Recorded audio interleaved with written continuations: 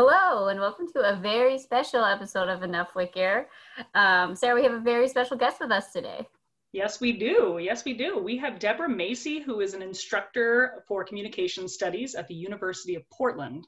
But more importantly, she has written a paper called Ancient Archetypes in Modern Media, a comparative analysis of Golden Girls, Living Single, and Sex and the City. So welcome, Debbie.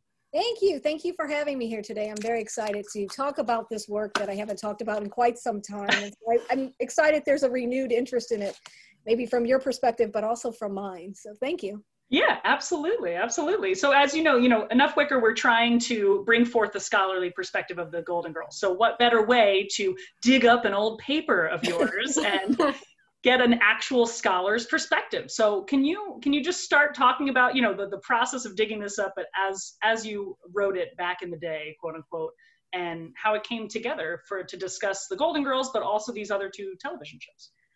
Yes, I can. So what's interesting is this, and I have all the little books that kind of made it come together. So date myself, in 1998, something like that, I was in graduate school at St. Louis University in an undergraduate gender communication course. And in the gender communication course, the textbook was written by Julia T. Wood, and she talked about stereotypes of women in the workplace. And she called them the Iron Maiden, the sex object, the mother, and the child. And so that is that first moment where I was like, oh, wow, we see these things everywhere. So it wasn't just, in the workplace. And, she was saying that in the work, women are treated as either the mother and they're supposed to be caretakers for everyone there, or they're treated as the child and dismissed, or they're the sex object, or there's even jobs that embody the sex object, like flight attendant and hostess and things like that. So it was really interesting. Like I said, this is where it started. And then it wasn't until a decade later where I was like, oh yeah, I'm going to use those archetypes. But again, I kept seeing them everywhere. And then I started that just became my lens. And so I would even look at things like Friends, who only has 3 characters. And I'd say, Monica's kind of the Iron Maiden. And of course, Phoebe's the ditz and or the child, and go through like that. But it started with Julia T. Wood's Gendered Lives in a Gender Communication class, Stereotypes of Women in the Workplace. And then what I think I had originally wanted to do for my dissertation was look at Sex and the City. Mm-hmm. And I wanted to look at Sex and the City. I was going to talk about, not really about the archetypes, but about more the narrative and the resolution, and how the resolution pointed to, I don't know what it was going to point to, but pointed to probably just neutrality, right? Because that's in the way the least feminist thing about Sex and the City is that it always ends with Carrie kind of smoothing everything out. It's like, well, yeah, interesting. Neutrality. And then I just thought that would be so boring. It would be so boring. And so then I just, I was just thinking about probably just watching television and thinking about the archetypal characters and then seeing them. And then maybe it was, maybe it was the robbery episode or some episode that was just like, I need to look at these and compare them and then see what they say. So that, and also I think it was in one of my last classes as a graduate student, we read The Implied Spider by Wendy Downinger. And something about this book, and I can't find it even with all my little notes, led me to that comparative mythological analysis. And I was like, that's what I need to do. I need to look at the different series that have these archetypes and compare them. And then where's that, I always call it that slippage. That's the exciting part. And so that's the long version of how this came about. Like it's a decade in the making, but that's what happened. These archetypes were roaming around in my head. Different things that I was reading made those connections for me. And I was like, this is it.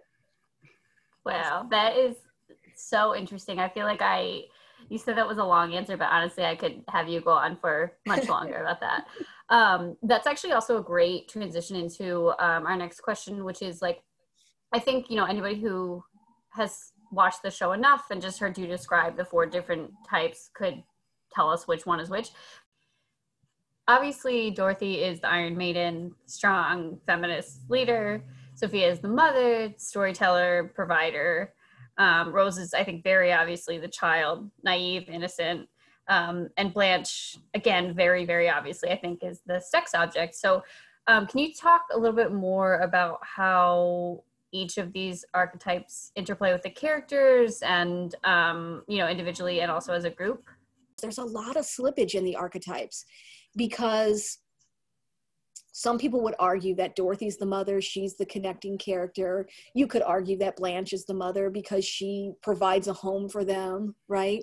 So sometimes there's some slippage with Sophia and Dorothy becoming mother and Iron Maiden. And I argue that Sophia's Iron Maiden is because she's not beholden to those, because she's old, she's not beholden to those feminine requirements, right? Those feminine norms so strongly because she's aged out with them.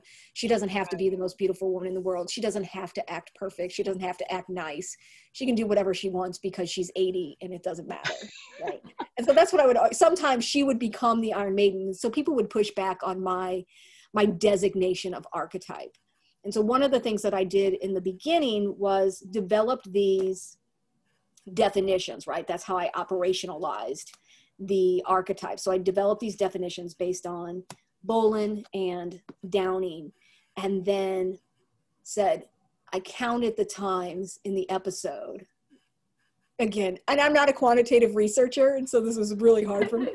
But I had to triangulate methods, so I had to use something quantitative. So I'd count the times that Dorothy looked like the Iron Maiden, either looked so in dress, looked so in speech, whatever. Every time she did anything that was kind of Iron Maiden related, she got a little check. And the same is true of all the characters. Whatever archetype they were acting in or dressing like in any given moment in the series, they would get marked.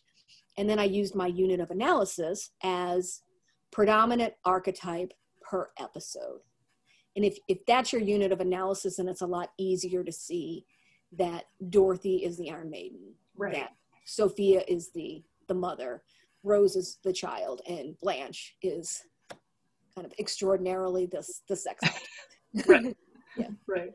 Well, it's interesting too when you say about when you were talking about Sophia and sort of aging out, like she could be an Iron Maiden, but she's aged out to become the mother. Right. I think that the show specifically is kind of arguing that whole, like, you don't all have to become the mother, that like older women can actually have these dynamic personalities. So really interesting yeah, really interesting that you mentioned the episode with Laszlo, the artist, because you guys know that's this is our job to know this. I know. So, but it's fascinating because of that whole idea of there's more to you than just this archetype. There's more to you than just this single label. And that's the beauty of womanhood. Right. This full kind of complete human being. Yeah, exactly. And then your friends bring out the best in you, right? All the different sides. Yes. So speaking of like combining, everything, you mentioned recombinant thinking, right? So there's a quote in there where you were talking about Susan Sontag and you quoted another scholar and you're saying like, obviously when people are criticizing like, oh, all the same shows, we've been telling the same Greek myths over and over. And what does that say about women? But that it doesn't necessarily have to be negative, right? It can actually teach us different things about ourselves and show us different sides if you sort of recombine these different archetypes. So can you talk about that a little bit, that passage sort of sneaks into your paper? Yeah, well, I love the idea of recombinant television, right? That we are creating the same show over and over. And I like the idea, like, can you imagine the pitch to Living Single? Well, it's like Golden Girls, except it's young Black Brooklyn women, and Queen Latifah is going to be, the star. She's the Dorothy, and she's the Rose. Right. I mean, you can hear the pitch. Yes. And so we use these things to help us. But I think the other side of that is, it doesn't have to be negative. It's something that we can connect with real easily, right? That's why we use it, right? That's why it's being used, because they need you to connect with their characters right away. Otherwise they're going to get canceled right away. So they need that happening. But I think the other thing that happens is we don't just create the exact same show, that we update it based on cultural norms, and you get to see those shifts and those cultural norms. And they might not shift that much, but you get to see them a little bit. And so that's what I think is the interesting part of it. In some ways, yeah, it's still regressive. We're still, you know, the mother, the child, the sex object, you know. But in other ways, it's, you see how far we've come too.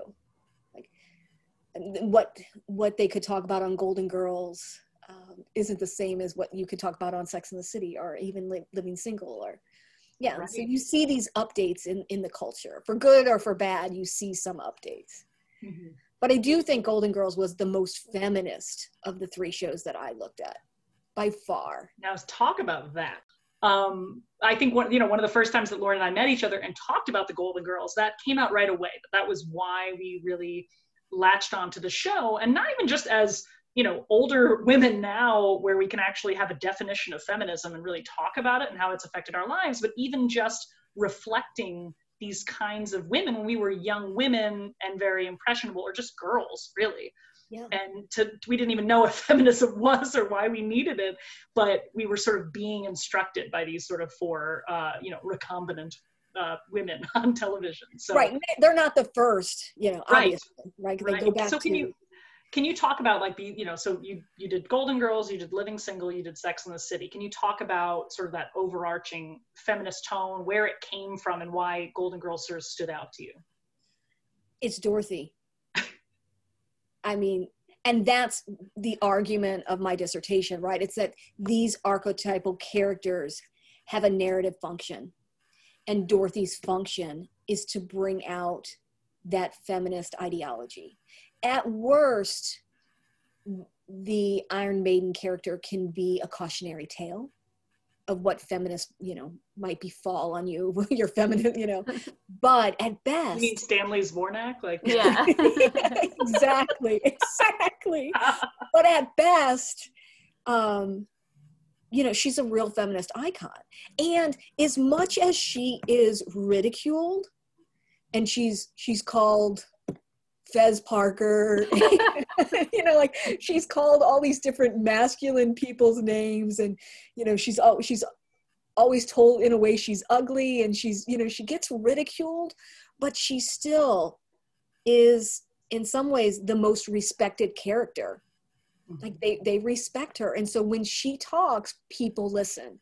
Mm-hmm. And so whenever she carries a dialogue, or, you know, our narrative about fixing the toilet, or sexual harassment, or, you know, whatever it is, that dialogue has import, that it becomes really important.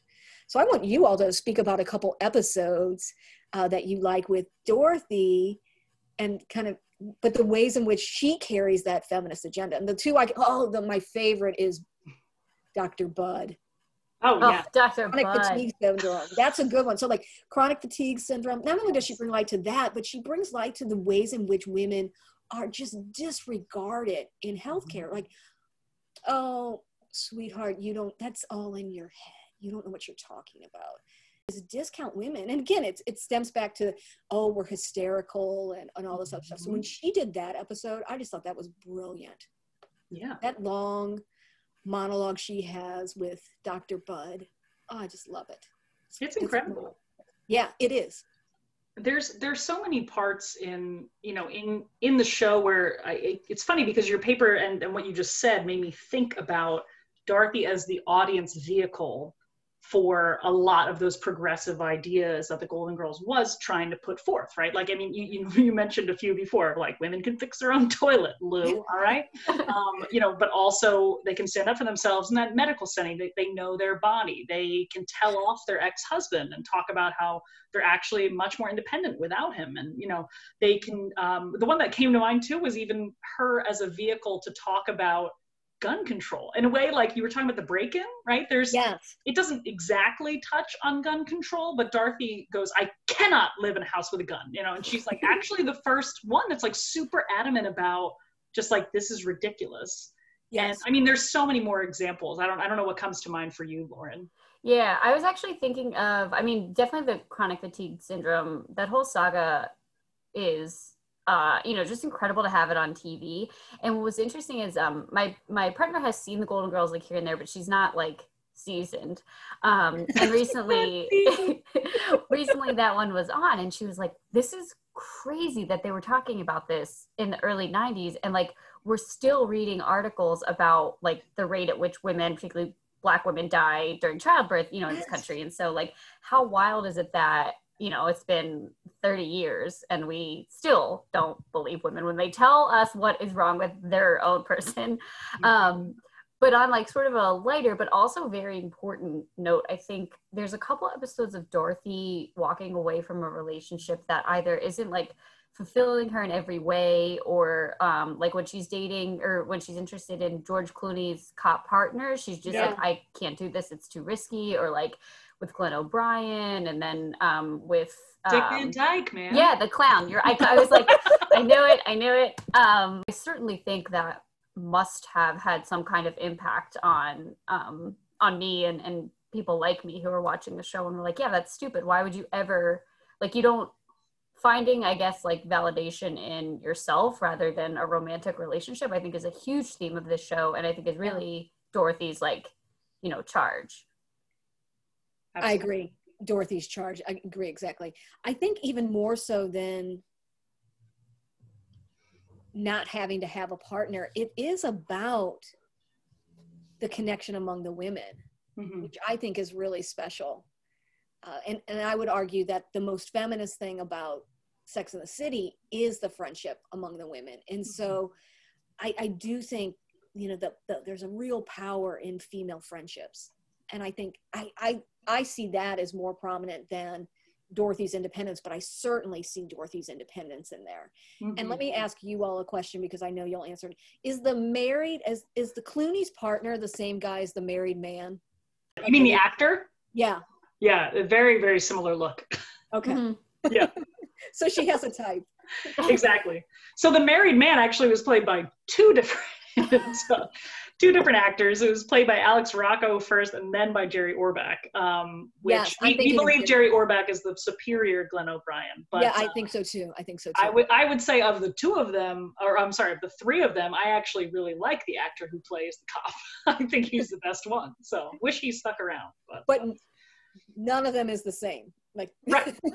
Okay. Not at all. Which actually is something that is a really valid question, because there have been many, many, many people who have played the same or played different people as the same actor, like in the same character, development inside the show. So for example, I just rewatched Weekend at Bernie's, and I didn't realize that Dead Bernie from Weekend at Bernie's, plays both a kind of bank robber Santa Claus in an episode, as well as a Beatlemania figure. Yes, Beatlemania. Oh my God, that's great. So it's just great. It's like, it's the 80s, and all these people are like, we liked that guest star. Bring him on for a different character. It's wonderful. Well, and I love the episode where Blanche is having the dreams. Oh yeah. Sonny Bono. Sonny Bono, yes, yeah. Sonny Bono and the other guy from the Carol Burnett show. And I know exactly. Lyle Waggoner. How many gold records do you have? None. I was never married. God, you guys are so good. So the best part of this is like you only did the first season, right? For each of these three shows, or only did the first season. Scoring. I only looked at the first season because I was just really trying to get through the quantitative part. So I only looked at season 1 and then like every, fourth episode or something like that for the content analysis. So because that had to be more systematic. Right. Because, quantitative scholars want things to be orderly. No, I wanted to dig into the messiness. So no, I looked at the whole series of all of them, the entire series. When I did the narrative analysis. But I wanted to then, when you mentioned different people playing different characters, or different people playing the same character, Miles. Oh, yes. Oh, absolutely. Of course. The worst offender. Right? The worst offender. Thank you. And which then started me thinking about the idea of sexuality. and the child sexuality in the show and how that is used. And one of the themes that I did find is that, you know, the child is to maintain this kind of virginal affect, you know, like, but if they're with the right person, then, you know, sex is okay. And then it's like, what's the right way to phrase this? Sex becomes, like, they become better at sex than any kind of sex object, right? Like they're just so good at sex when they're in this sanctioned relationship, right? And you saw that with Rose and her husband when she talks about like how they had sex every day for the entirety of their marriage. Rose is like, exactly what I was dear just God, like. No wonder you still mourn that man. Yeah, exactly. 56 boyfriends. It's Rose the Prude. That's one of the first episodes, right? Rose the so Prude, and funny. she's trying to decide: am I supposed to? Should I have sex with? It's Arnie, but is it Arnie? But it's Miles, or I can't. Yeah, it's Arnie at first. It's funny you mentioned that episode because I was thinking if you listen to the Enough Wicker podcast on that episode, Lauren brings up a really good point that it's actually sort of like a virginal experience story again, because she's, you know, she hasn't slept with a man since her husband. And of course we don't know the whole backstory of just how much they had sex all the time, but she's so nervous and she runs into the bathroom and she doesn't even know to go on the trip and like all of this stuff. And it's actually like a virginal experience, like losing your virginity story again. Yeah. And I think it's interesting to our culture because, you know, we constantly tell young women and girls, right? Like, oh, you know, sex is bad, it's bad, it's bad, save it for someone you love, right? Like, it's the worst messaging ever. It's like terrible messaging about sexuality and you know, your body. And it's terrible. I never even thought of it like that until you just put it that way. Yes. You're just like, it's the absolute worst thing until it's... And then, you know, and the reality is then where and when do you get that experience to be that, because decades of training to be virginal doesn't put you in a space where you're comfortable with sex. And yet what television is telling us is that it does. Right, exactly. Yeah. Geez, Rose didn't even know what a man looked like until, you know, her dad showed her the bull. Exactly. Oh my God. So let's go a little deeper into each of these, you know, different archetypes. So we talked about, you know, Rose as the child and her sort of sexual being, but let's move towards the sex object. Let's talk about Blanche a little bit. And because I don't know, Lauren, you mentioned before, like if somebody is like, even just a casual viewer of the show and you sort of gave them a quiz and said like, match these archetypes to the Golden Girls, people could probably tell. But I would argue that they would say Blanche first. Like people would know it almost more immediately than any of the other three ladies that she is the sex object. I would agree. Absolutely. Without a doubt. Yeah. Right. So can you talk about the experience of just, I mean, the sex object in terms of the archetype sort of speaks for itself, but like the experience of watching Blanche in the episodes that you know, looked at narratively? Well, it's so interesting because it's not just about her. She's so in love with herself, right? Like, she's just so beautiful. No one's more beautiful than she is. And yeah, it's all of those things. And I like that. I appreciate that. The best thing about Blanche's sexuality is that she demonstrates that older women are sexual beings, right? And because, again, so often we're told that beauty and sex are for the young. Mm-hmm. And so the fact that she's really quite in love with her own body, her own appearance, her own self and being, I think is really progressive, mm-hmm. right? It's like, okay, we can love ourselves. We don't have to go, oh, I'm this or I'm that, or, you know, like we can.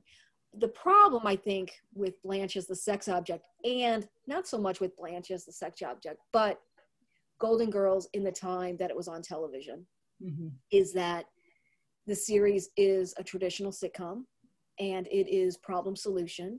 Mm-hmm. And the problem typically is a fight among the women, which I think is Golden Girls' least feminist aspect. Mm-hmm. And so there's typically a fight among the women and then it's resolved at the end.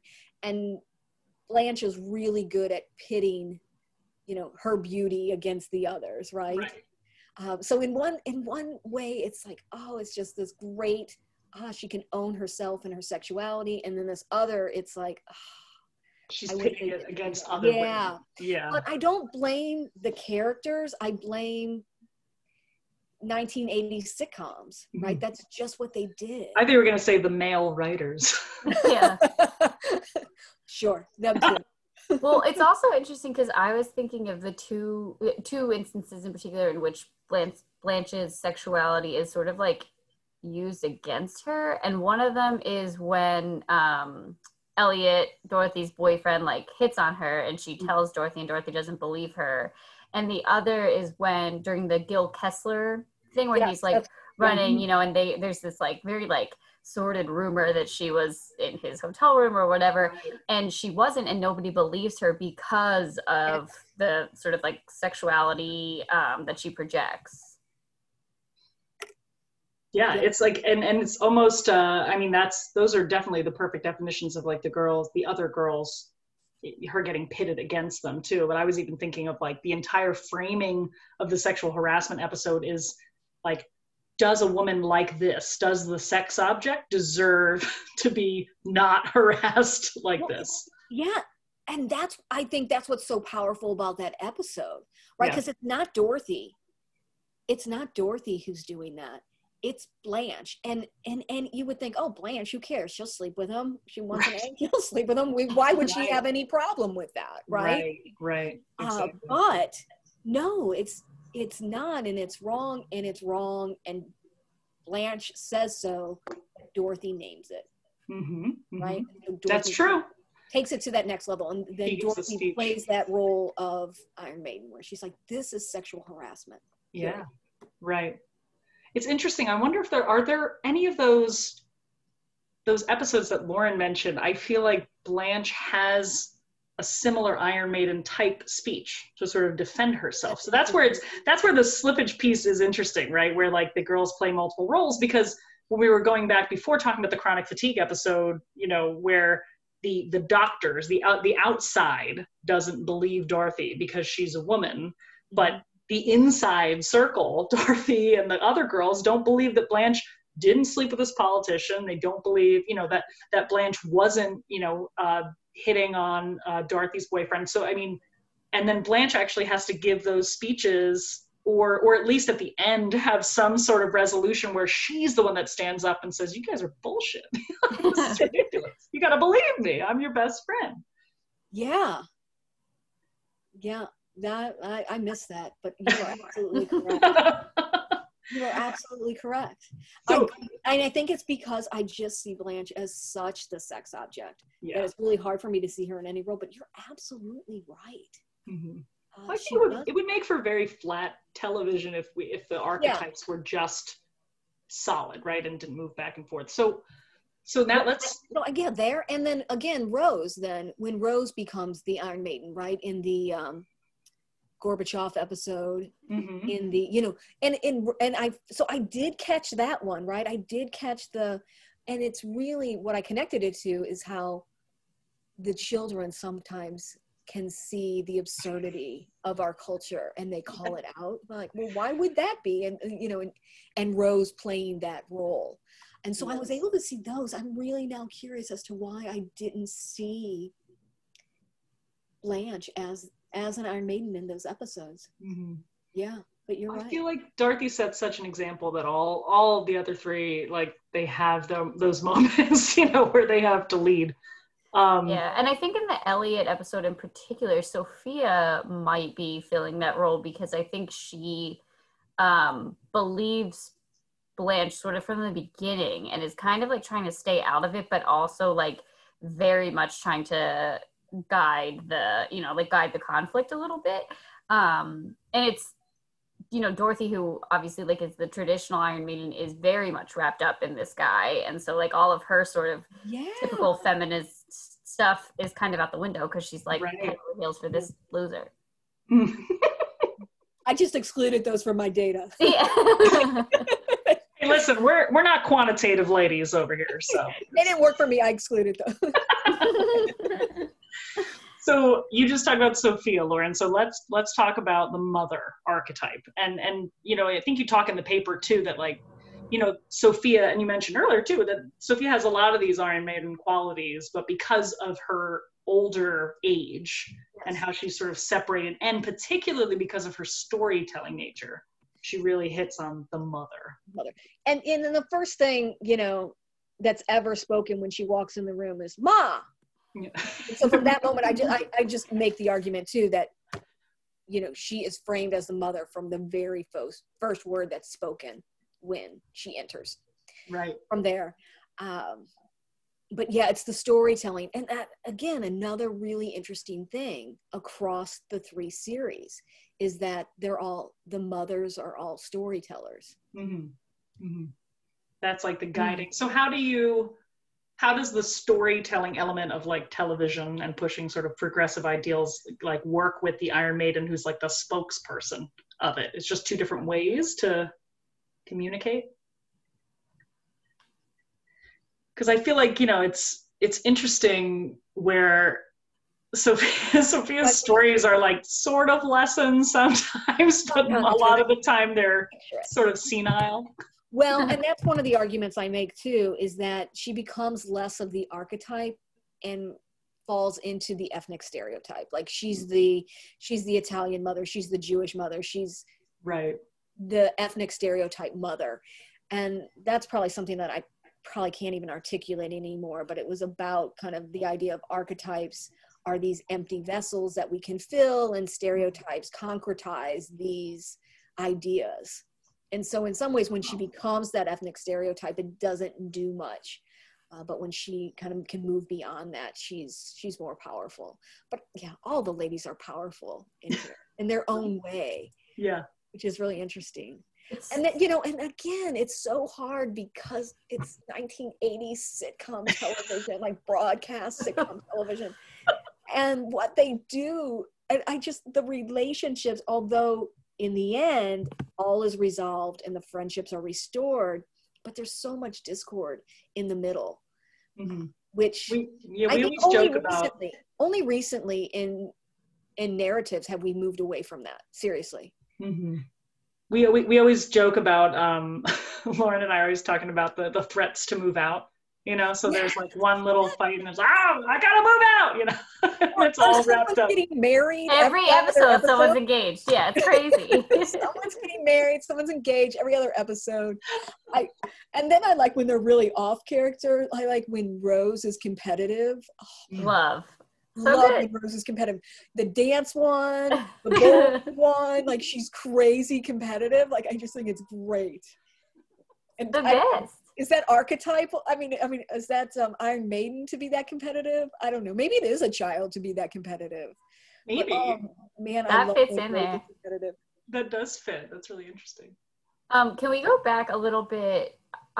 You said something interesting about like ethnic stereotypes versus archetypes, and I wanted to ask particularly about the like the sex object character, because I think when Black women are portrayed as interested in sexuality, that's often, you know, like it's often either demonized or like fetishized or something that I think white women aren't always subjected to. So I would love to just for you to say a little bit about that. All right, I'm going to talk about living single. Please. I do talk about that in the dissertation. So living single, again, they're a little different. I put Regine as the sex object only because she's totally and completely in love with herself, but she is the least sexed character on the show.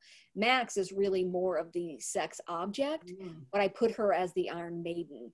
And then, and again, because she's always like spouting off feminist slogans, right? And she's the lawyer, and she's the most masculine, and she's the most independent. Therefore, she got designated as the Iron Maiden. And then Queen Latifah, who's really the Iron Maiden, is the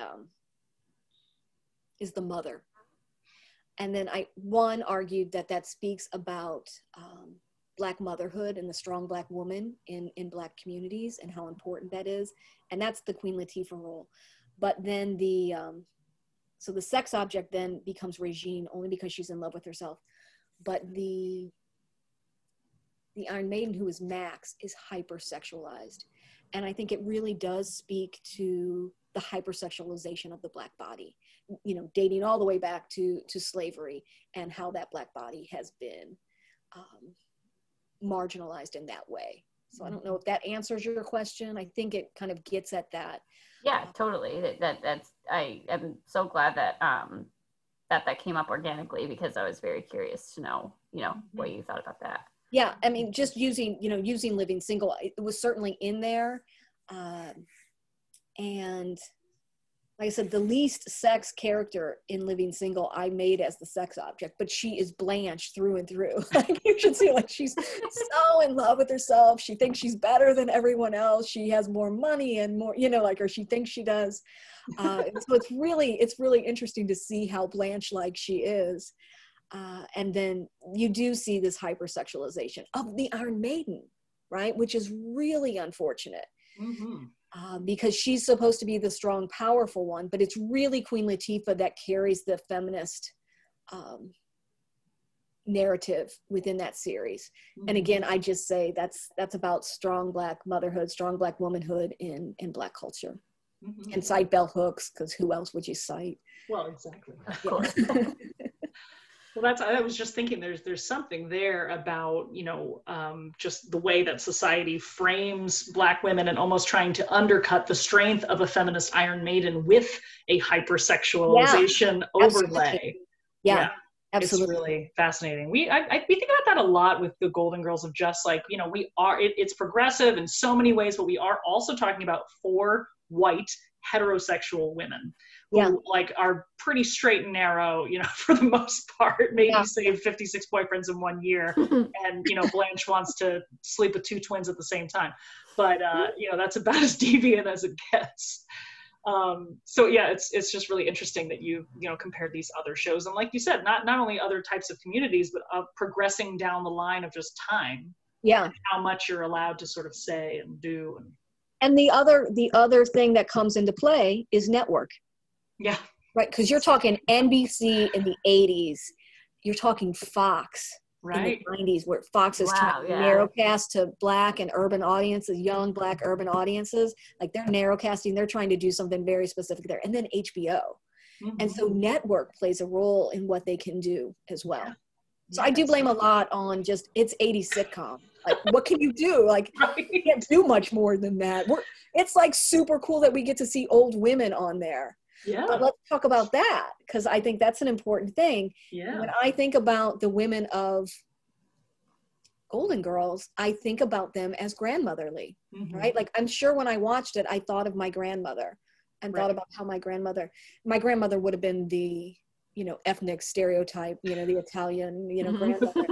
But I think that's probably what I thought most of. But I just was watching a show the other night, and she's like, you know, my daughter, she's 55. So it's Sophia saying that Dorothy's 55. Like, I am like running up close on 55. It is not that far away. And so I'm just like, just think about the way those women looked versus a show like Hot in Cleveland, which is the same show too, right? It's the same show. And they were in their 50s and 60s.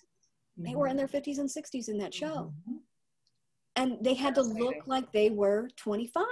Yep. It's amazing. I mean, talk about timeline. Yeah. And it was mind blowing to have these women at that age on television. And Valerie Bertinelli still hasn't aged, by the way. She looks fantastic. Well, yeah. And she, you know, so I grew up in the 70s and 80s. And so Valerie Bertinelli, you know, she's like one day at a time, like, she's iconic to me. Right. She doesn't age. But to me, it troubles me, because it's that we can't age. It's not that we don't age, it's that we're not allowed to. Right. Yeah, it was so interesting, because I think J-Lo did the Super Bowl, right? That was this year. I don't know. It was very recent that Jennifer Lopez did the Super Bowl. And obviously Jennifer Lopez looks like Jennifer Lopez, and she's 50. Mm-hmm. And that was like the whole, like, you know, there was like a big, on Twitter, I think people were showing pictures of the Golden Girls being like, they were 55. Like, so, yeah, I mean, I kind of like that we're allowed to be young, you know, that we're allowed to be young as we age. We're allowed to be beautiful and playful and young, but at the same time, it's like, oh my God, I can't be young anymore. Like, I can't do it. I can't do it anymore. And then, you know, and then I think about just the amount of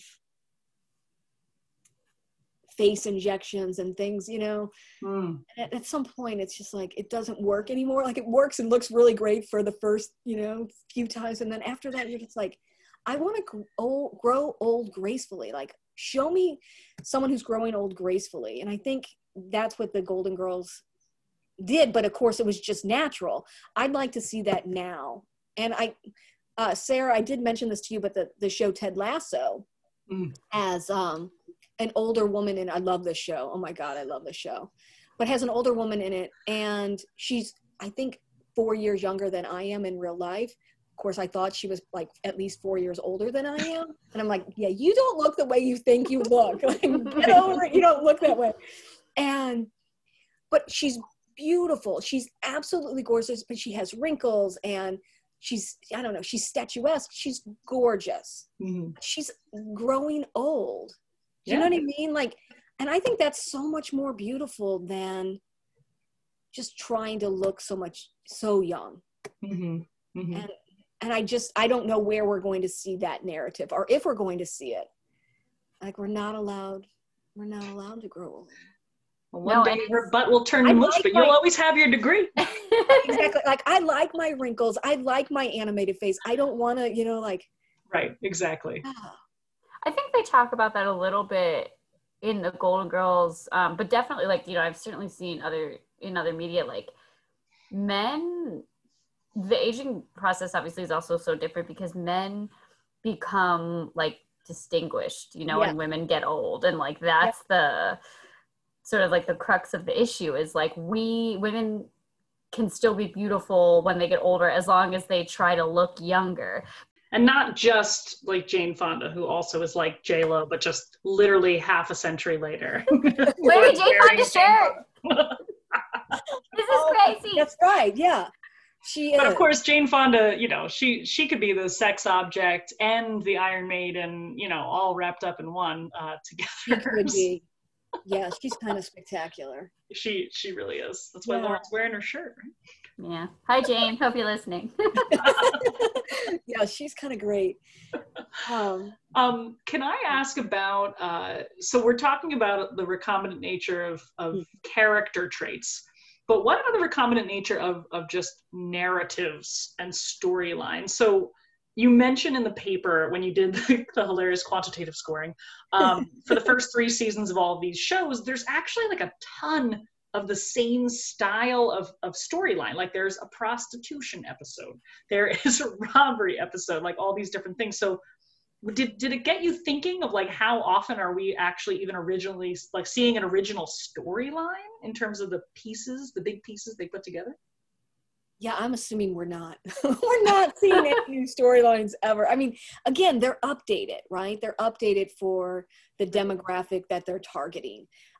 But I think the most, what do I want to say, striking similarity was the robbery episode. In the fact that Blanche and Regine, the sex object of Living Single and Golden Girls, like both had jewels, both kept their jewels in the freezer. You know, like just like so many tiny little, like tiny details. Yeah. The difference was Blanche's jewels were real and a family heirloom, and Regine's were fake, right? Speaking to class. But the episodes are so similar in all these little tiny details. And really, to me, what it spoke to was female vulnerability, and that we're vulnerable out on the streets. Like, we're vulnerable. And I think I was just reading that part too before I got on the line with you. And it was, you know, and it was like several other scholars who were saying, yeah, there was this, you know, kind of white slave narrative. There's this shadowy figure narrative. There's all these narratives. And one person, probably from psychology, said if like women aren't dreaming about they'll be dreaming about this, you know, before they're 25. Like this is really a prominent kind of theme in our lives, this idea of vulnerability. And to see that on the screen was really interesting. Like I said, and then to see the almost gross similarities, like the jokes, like it's the same joke even. Yeah. And I'm like, oh my God, it's not even funny. Like, who cares? You know, like it's not, you know, it's like, oh my God. But then the endings were completely different.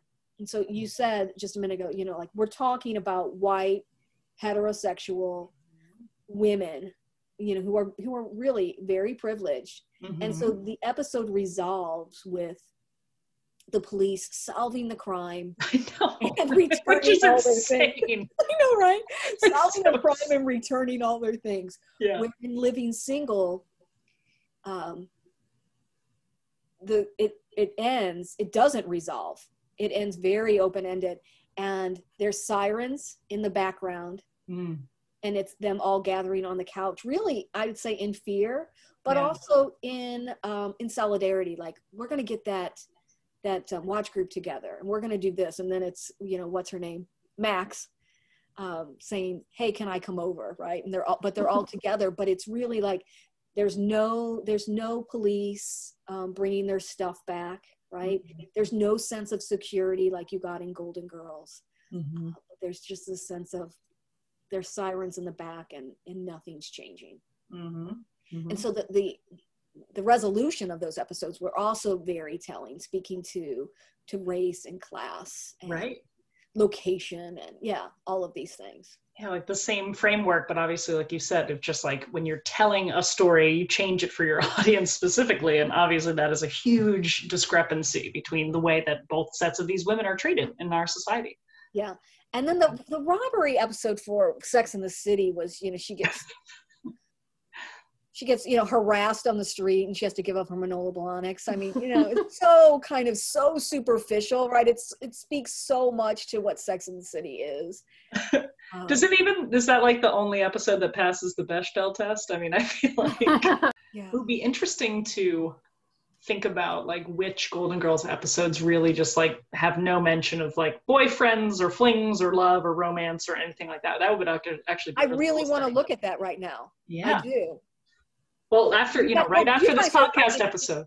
You are better at knowing all the episodes, and you're going through all of the episodes. Like, I haven't looked at these. I mean, I'll occasionally hear an episode at night, right? Like, hear it as I'm falling asleep. Right. But I don't know them as well as I used to. You know, I'm not immersed in it anymore.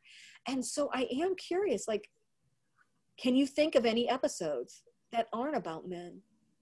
I mean, I think, well, there's definitely episodes that aren't about men, but I'm thinking like an episode that literally, even if it's not about men, like for example, the episode where Sophia has a bubble and she thinks she's having a heart attack. Like there's probably a mention of a man, like she's talking about Salvador, like her husband, right?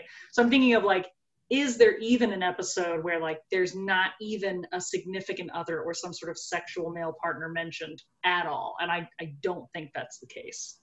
What about Chronic Fatigue? What about Chronic Fatigue? I mean, Chronic Fatigue, I think, well, yeah, it's the other storyline. But Blanche is writing a novel, so maybe that would be one. That's where there's close. not. Yeah. I was thinking actually Henny Penny is the other one that like Blanche did have a thing with the director like in the past. So like, but even I feel like anyone with health issues would really be the only one, which seems like a little bit of a cop out. Right. What, like Rose, when Rose has the heart attack? But she's even talking about her dead husband too, right? So there's a lot of like, and even like you said, Lauren, in that episode, like even the one mention where Blanche had slept with the director, whoop, it's out for me. You know, like in terms of like if we were going to do this as an analysis, it's really. I'm gonna look for it though now. Obviously, when I go through. Yeah, me too. Me too.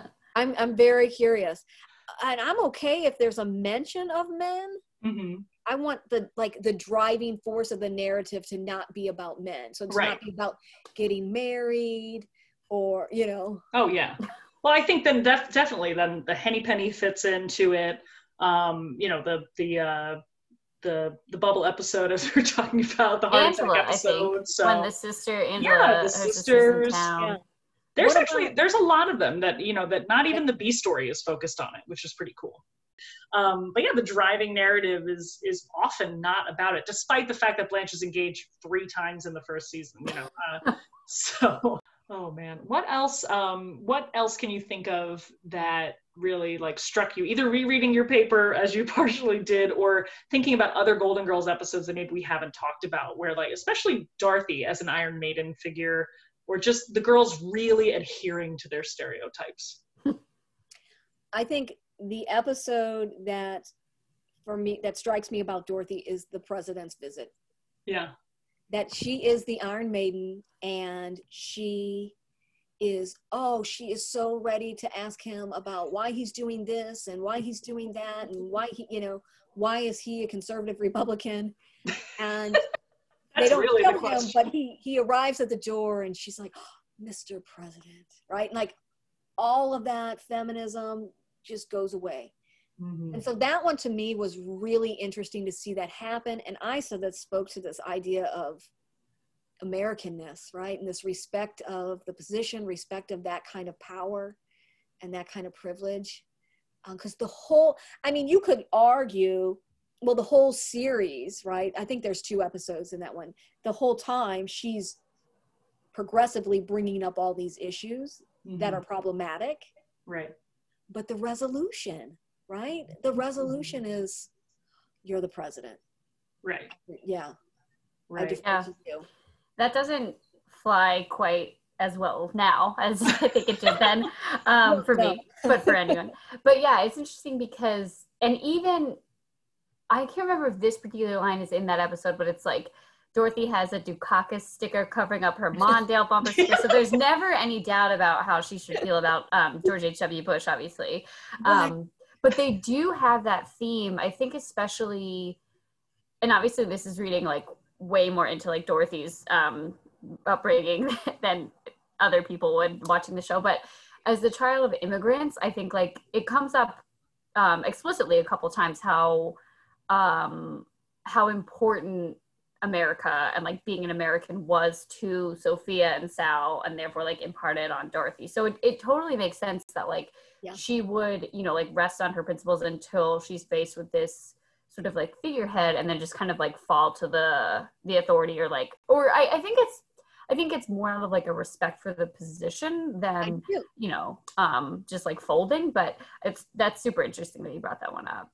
See, the other one connected to that in the immigrant parents is the Mario Lopez episode, where he is he's not documented, right? Mm-hmm. And the whole story, I think it would be different today. I think Dorothy would be like, all right, let's figure out what we can do to get you to stay, and we'll get you this lawyer, and you can be under the Dreamers Act, and but she was like, no, you go back and you do it the right way. You do immigration the right way. So again, it was just one of those moments where I thought, oh wow, they are really adhering to the rule of law. So close, so. Because keep in mind the story, right? He might be undocumented, but he is in no way a progressive character. Like, America is this great big dream. Yeah, it's so rah-rah America. Like, there's no critique. Right. Of Americanness. Well, also the one I was thinking of too, in terms of the sort of the patriotism, and then what I was thinking when you were just saying, Lauren, about Dorothy being a child of immigrants and how this would have been imparted upon her when she was young, is the episode where Sophia's getting all the Social Security checks, and Dorothy's sort of she tells her, she's like, Ma, you were the one who taught me, how important this is, and you're stealing from the American, taxpayers and all this other kind of stuff. So it is really interesting that, like, again, today, this would have much punchier, storylines that would deal with these issues. See also, Jim Colucci's recent article about how Dorothy Zbornak would handle our president, number 45. So I think, Lauren, to your point, like, it's pretty amazing, like, that this is very close to the progressive show you want, obviously, with a few notes. So. Yeah, there were so many lines from that stealing money from the government episode that I just copy and pasted into tweets about the president's taxes. It was a very good, couple days for me on Twitter. there's no critique of American culture. And it was the 80s. My God, of course, I mean, height of Reaganism, right? Like, of course there's not. Totally. Well, I mean, there's definitely the critique. I think Dorothy critiques elements of how we're dealing with society, right? Like the policies. But right. to Like, your point, this is about massive unemployment. This isn't about being alone. The reason we were robbed is about massive unemployment, right? So they do, she does. And then we mentioned in our talk earlier about the divorce, right? Like she's someone, we can talk about what happens to women during a divorce, and maybe in particular during the 80s. Yep.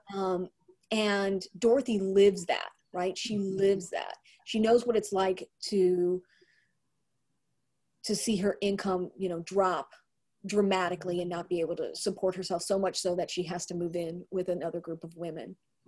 And she the male has more money, marries someone younger. I mean, it's just like it writes itself. What happens. So you're right, she does speak to some of the problems, but like a critique of American culture. And even like looking at a show like Superstore, which I really didn't like at first, partly because it takes place in St. Louis and I'm from St. Louis and there's nothing uniquely St. Louis about it. So I think it's weird.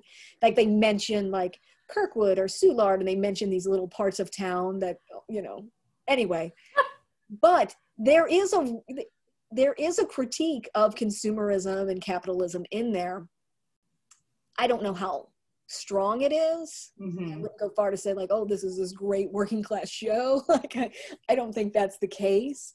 But it is interesting that it's in there. And even I'm going to go back to Ted Lasso, and I know this is about Golden Girls, but there are critiques in that show, just little one-liners, right? Like, oh, I don't have a fondness for your American militarization. Like you would never hear something like that in Golden Girls. Right. It's really interesting. But yeah, it is fun to extrapolate like what direction they would go into. And a lot of the mess that we're currently in stems from that era. So it's really fascinating. So, think about that. Like, so what if, that's what we should be thinking of, like, what would happen if Golden Girls were set today? What would be some of the things? Well, they would go off. They would go off on the president. Absolutely. Right. I think that we could bank on all of them voting correctly in 2020. So that's as well as 2020 or 2016. What about Rose? Do you think Rose would have voted for a woman? I think Rose definitely would have like gone through, like what would Charlie do, right? Like what was the way like the party line worked? It was definitely a conservative small town, but I honestly think Rose also she has this like independent streak. It's part of her competitive streak, but I do think that she can think for herself in this naive way of just being like, she would add up some of the things that aren't like, she wouldn't maybe talk about policy, but like some really basic things that we actually look at him being like, how could you vote for this? I think she would get there. Yeah, she would have written in Mitt Romney. No, I think they all would have. No, he's mean to animals. He's mean to animals. She absolutely would not. Right, that one time, yeah. She would have found that at the top of the news story. So. I like thinking about who they'd vote for. Yeah, it's fun. Hi, everybody. It's Lauren. I know this is a surprise jump in, but just a quick PSA to please make sure that your registration is current. It's especially important, of course, if your state's deadline hasn't passed yet. And if you are registered to vote, please make a plan to vote. Ideally, early in person if you can, but of course we do have the option of mail-in ballots, which are totally legitimate and not fraudulent. Thank you so much. This is such a critical election. And now we'll get back to the fun stuff. It's really fascinating to think about the critiques of the Golden Girls being of that era and looking back now, but also the reason it does resonate and has resonated even with younger people, like people younger than us, like people who weren't born when it came on the air, weren't born when it went off the air, for God's sakes. When it's a syndication, some of them know the lines like better than Lauren and I'm shocked about that. That can't be true. The youths are coming for us. but it's lovely and it's amazing, and people are constantly asking the question, why does this resonate? And I think it's because of the recombinant nature of the characters, gives that baseline of good morals and progressive ideas. Like these, you know, Golden Girls is constantly cited. They talked about marriage equality before it was even on the lips of people making laws. And, you know, I mean, just constantly talking about all of the issues of the day that, like you said, we're still dealing with. We're still dealing with women not being trusted. We're still dealing with people not accepting gay people. We're still dealing, you know, with vulnerability of women or asshole ex-husbands or whatever is going on, shitty policies. And some even worse than the critique was. So I think it's really interesting where it's like, there's so many things they get wrong with our lens now, but also they helped us become who we are now. Absolutely. Which is what I think the youths are just, you know, people discovering the Golden Girls now realize about it. Well, I'm telling you, when I talk about, and it's been a long time, but when I've talked about my dissertation, students are most excited about the Golden Girls. Like they most connect it with the Golden Girls. Mm-hmm. And I think that's good. And, you know, I have a love-hate relationship with Sex and the City. In the first season, I think I loved, and then later it just became this kind of consumption porn. And I was like, yeah, I can't do it anymore. So I really fell out of love with it. I don't get that with the Golden Girls, right? Mm-hmm. Like it's just good. Mm-hmm. It's good. And it does keep pushing the envelope as best as it could, given its state of affairs on NBC in the 1980s. It's got, you know, older women on television talking about important issues that are still relevant today, that we haven't solved. That's what's really unfortunate. Mm-hmm. When Tom Brokaw retired, he said, he did like a history, whatever, reading a history or something like that. He said, I really thought racism would be solved in my lifetime. And he's like, you know, now, no, like he really did, like and it's just so unfortunate. Like we're still fighting these same battles. Mm-hmm. But hopefully we're opening up a little bit of a wider, you know, viewpoint for a lot more people through television shows. I think we are. Yeah. And I think television is a place, what were we talking about in class today, you know, where there's a struggle for ideological meaning, right? Like that is a great place for that. Like you see that happening all the time. There is a constant struggle for ideological meaning. And so, you know, you have, fans, like different fan bases who watch and love Golden Girls. In particular, gay men love this show. Yet I think in some spaces it could be seen as, you know, with, you know, what's her name? Blanche, right? With Blanche saying, you know, she was so upset about her brother, right? Like you can say like, so I always kind of wondered, like, why were gay men so connected to the show? But I think, you know, the important progressive issues are there that we want to push for, marriage equality. Yeah. I mean, she eventually comes on board, but it's still, if we saw that today, I don't think we'd like Blanche as much, right? Mm-hmm.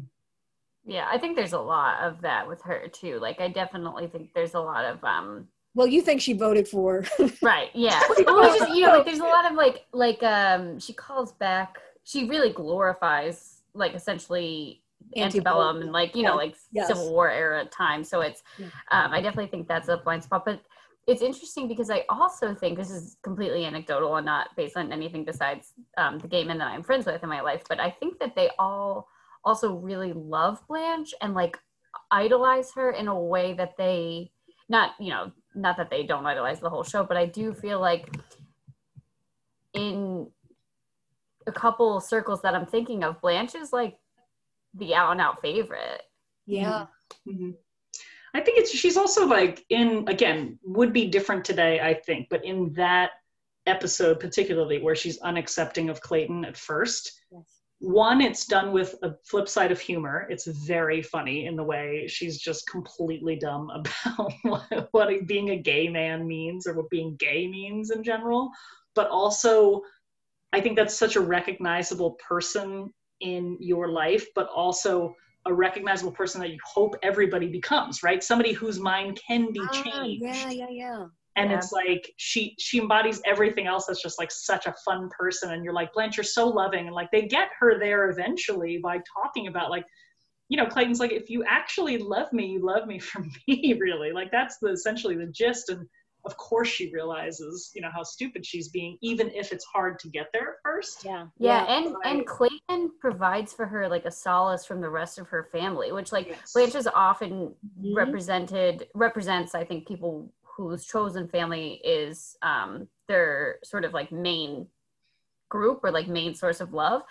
And I think that a lot of you know, LGBTQ people identify with that in terms of just like, you know, like really having to build a family and sometimes being, you know, maybe valuing that slightly more than your birth family and having people who don't really get that, you know. So I think I love Blanche, and I think she represents a lot of really, really underrepresented and you know, like things that are not talked about at all, even now on TV. So I think it does make sense, but it's interesting that she's really the character that struggles with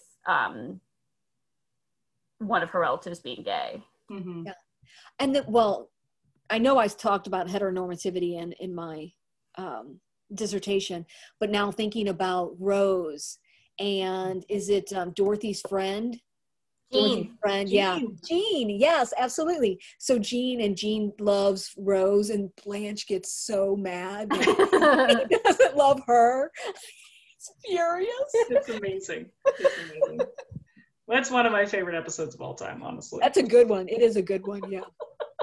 Oh, and again, it's done, you know, it's talking about these really tough issues, but again, it's a sitcom, right? And to your earlier, you know, our many points earlier of NBC, and it's a primetime audience, so their demographic is essentially America and, you know, American adults. Like, it's so not what it's like now. Like you said, it's not what it's like on Fox in the 90s, and it's not what it's like an HBO anytime, because they can do whatever the hell they want. Yes. But it's so they just mix it with this perfect blend of humor, with the perfect blend of seriousness, and these perfect rearranging of archetypes that we recognize, but really like pushing the envelope in all of those areas, which is, I mean, that's one of the many reasons why I think we have a freaking podcast about this TV show. Yeah, and that people are connected to it. And I think you're absolutely correct that it's, the resonance comes from the longevity of these archetypes, that they are such a big, important part of our humanity in a way, right? Like, we've been telling these stories forever. And this is just one version of these stories about who these archetypes are for women.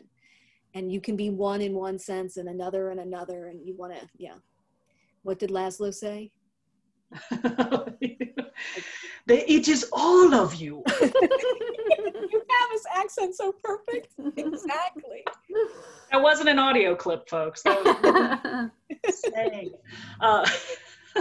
Yeah. Available on Cameo, $5.99. Can you imagine? Oh my gosh. Well, Debbie, this has been fabulous. Thank you so much for writing this paper and for discussing it with us. What a great time. Thank you so much for making me talk about this stuff again. Like, it's exciting. I'm like, oh, someone is really interested in my dissertation. Like, how exciting is that? You don't even know how exciting that is. I love it. I loved your line earlier where you're like, the dissertation committee didn't even read it. Well, to get more eyeballs on Debbie's paper, visit enoughwicker.com/blog to read our post about the paper and this episode. And remember to vote like Dorothy Zbornak would vote. Hell yes. Take care, everyone.